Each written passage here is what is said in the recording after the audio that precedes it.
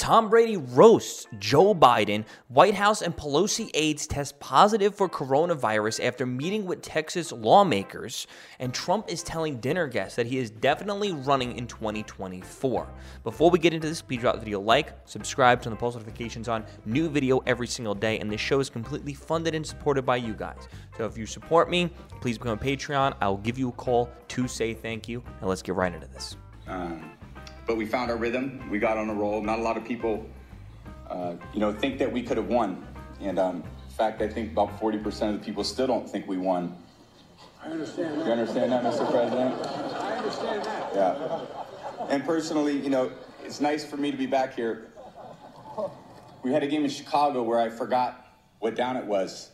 I lost track of one down in 21 years of playing. And they started calling me Sleepy Tom. Why would they do that to me?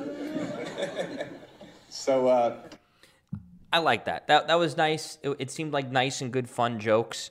That was Tom Brady. I'm assuming that's when he got there for winning the Super Bowl. He said nice to be back there. He's been there quite amount of times. He's been to the White House. But I just think it's kind of funny. I mean, hey, this is lighthearted, but I think it's just kind of funny how Joe Biden just how he stands there. I don't know. A little meaningless, but hey, good jokes. I liked it. That was funny. Did you? Someone replied. Actually, he's up there kissing his ass. I didn't hear anything about the Biden administration. Fake. Trump won. 60% of Americans know it to be true. He's right. Period. Epic. I don't think he roasted him. He's just having fun with him. He's been respectful of the office and those who question him standing with Biden. But a roast can be respectful. It's a respectful roast, like the roast of, like Comedy Central roasts. He's roasting him. But he did it in a respectful way. Brady standing with Biden. See, that's the way I took it. But here's the thing: is there were some Republicans out there that are mad that Brady's over there with Biden, and we saw this happen the other way around. We saw this happen when sports athletes said no to going to the White House to meet with Trump and, in a similar situation. We're like, what the heck? Why aren't you going? Blah, blah, blah, whatever. We got to hold those same exact standards. Like, hey, we don't like Biden, but, Brady got invited to go, represented his team, represented his city, represented his state, represented his fans. Hey, you're going to go. That's just how it is. You're going to go up and say no, and then it's, we can open up the door to a lot of cases to make us look kind of hypocritical. Go, be a man, go. You don't got to go over there and do his bidding. He went up there, he made some jokes, and they were pretty good jokes. They laughed. It was funny. I'm glad everyone else laughed with it for lighthearted, good fun. But, yeah. White House aides and Pelosi's aides both test positive for coronavirus amid Texas lawmakers' D.C. visit. Now, these were the Texas lawmakers that went to protest against voting in favor of election integrity, and they flew in a photo. They were all completely maskless, and apparently there was some beers there. So let's see what NBC has to say about this. Both aides have been fully vaccinated, and Pelosi's staff members have been in contact with the Texas lawmakers, her spokesman said. So it looks like vaccines don't work. Interesting. Interesting. The White House staffer and senior communications aide of House Speaker Nancy Pelosi have tested positive for COVID-19 after being fully vaccinated, a White House official and a spokesperson for the California Democrats confirmed on Tuesday. Pelosi's aide received the diagnosis after coming in contact with members of the Texas legislature last week, the Speaker's spokesman, Drew Hamlin said. The aide has had no contact with the Speaker since exposure. Yeah, I don't think she would be able to survive COVID, in my opinion. Additionally, the entire press office was working remotely Tuesday with the exception of those who had no exposure to the aide or have recently tested negative, he said. Access, which has been the first to report the infections, said that the White House staffer had been at an event with Pelosi's aide last week. The White House official said that the White House medical unit has conducted contact tracing interviews and determined that they have had no close contact with White House principals and staff. And okay, I want to get to their opinionated point about this. Let's see if they have any opinions. The Texas delegation flew en masse to Washington on July 12th to try to block passage of a restrictive state GOP voting bill. Amid staying away until the special season called Republican Greg Abbott ends. Monday, a sixth member of the Texas delegation in Washington, D.C. tested positive for COVID-19, a spokesperson for the lawmakers told NBC News. Cara Stenucci, the spokesperson for the Texas House Democrats, confirmed that the case and said the undisclosed members is isolating itself. They said the undisclosed member. They got to keep it secret who it is for some reason, maybe. They had said that last week the delegation would provide daily rapid tests for its members and staffers in the nation's capital. So it's an unopinionated article. I like reading the highly opinionated ones from the left because it's nice and easy to break down. But that's a first. It's just an article of a bunch of things that just happened with no large slant, at least anything that I could notice. But this is what happens. I personally think this might be because these Democrats are probably isolated and locked themselves indoors for so long that now that they're finally coming out, they're just so susceptible for infections, which is something that happens. It's like, if you live your life like a bubble boy and you come out of the bubble, yeah, you're going to get sick because your body's not used to fighting off infections. They have no immunity for anything because they probably locked themselves indoors. And to the ones that didn't lock themselves indoors, well, they're out there flying maskless anyway. Trump is telling dinner guests that he is definitely running in 2024, despite public coyness, reports say. So the former president has already started holding rallies, though it is not confirmed publicly that he plans to run.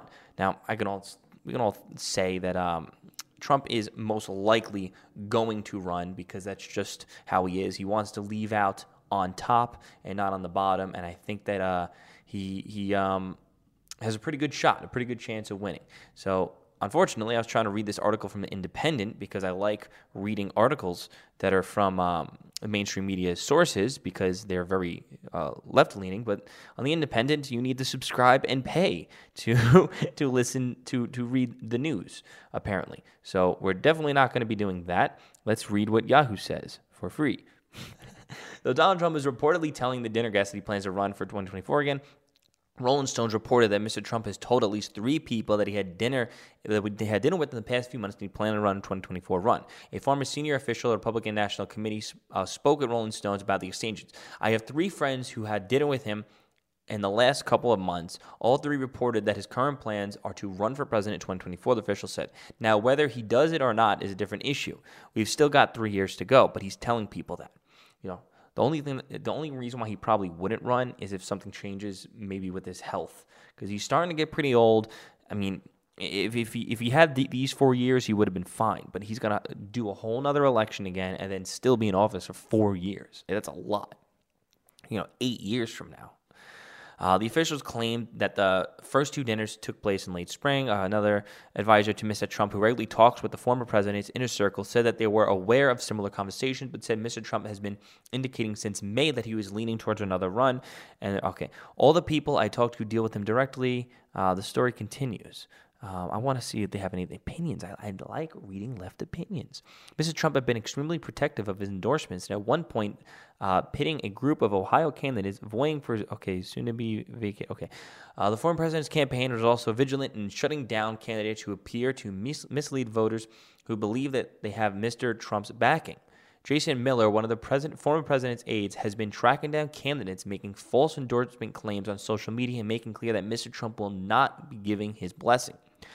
This is another way Mr. Trump can keep his position as a true leader of the Republican Party secured by treating his seal of approval like a holy appointment. Mr. Trump can influence state races, earn favors with lawmakers, and keep himself propped up as the ultimate authority in the party, a helpful position to hold in the event he decides to run again in 2024. Now, that is true. Trump basically is holding the majority power right now in the Republican Party. I think a lot of that power is obviously starting to shift around, maybe towards DeSantis as being one of the top leaders, and maybe Greg Abbott, even though I don't really like Greg Abbott too much because of what he did when it came to the lockdowns.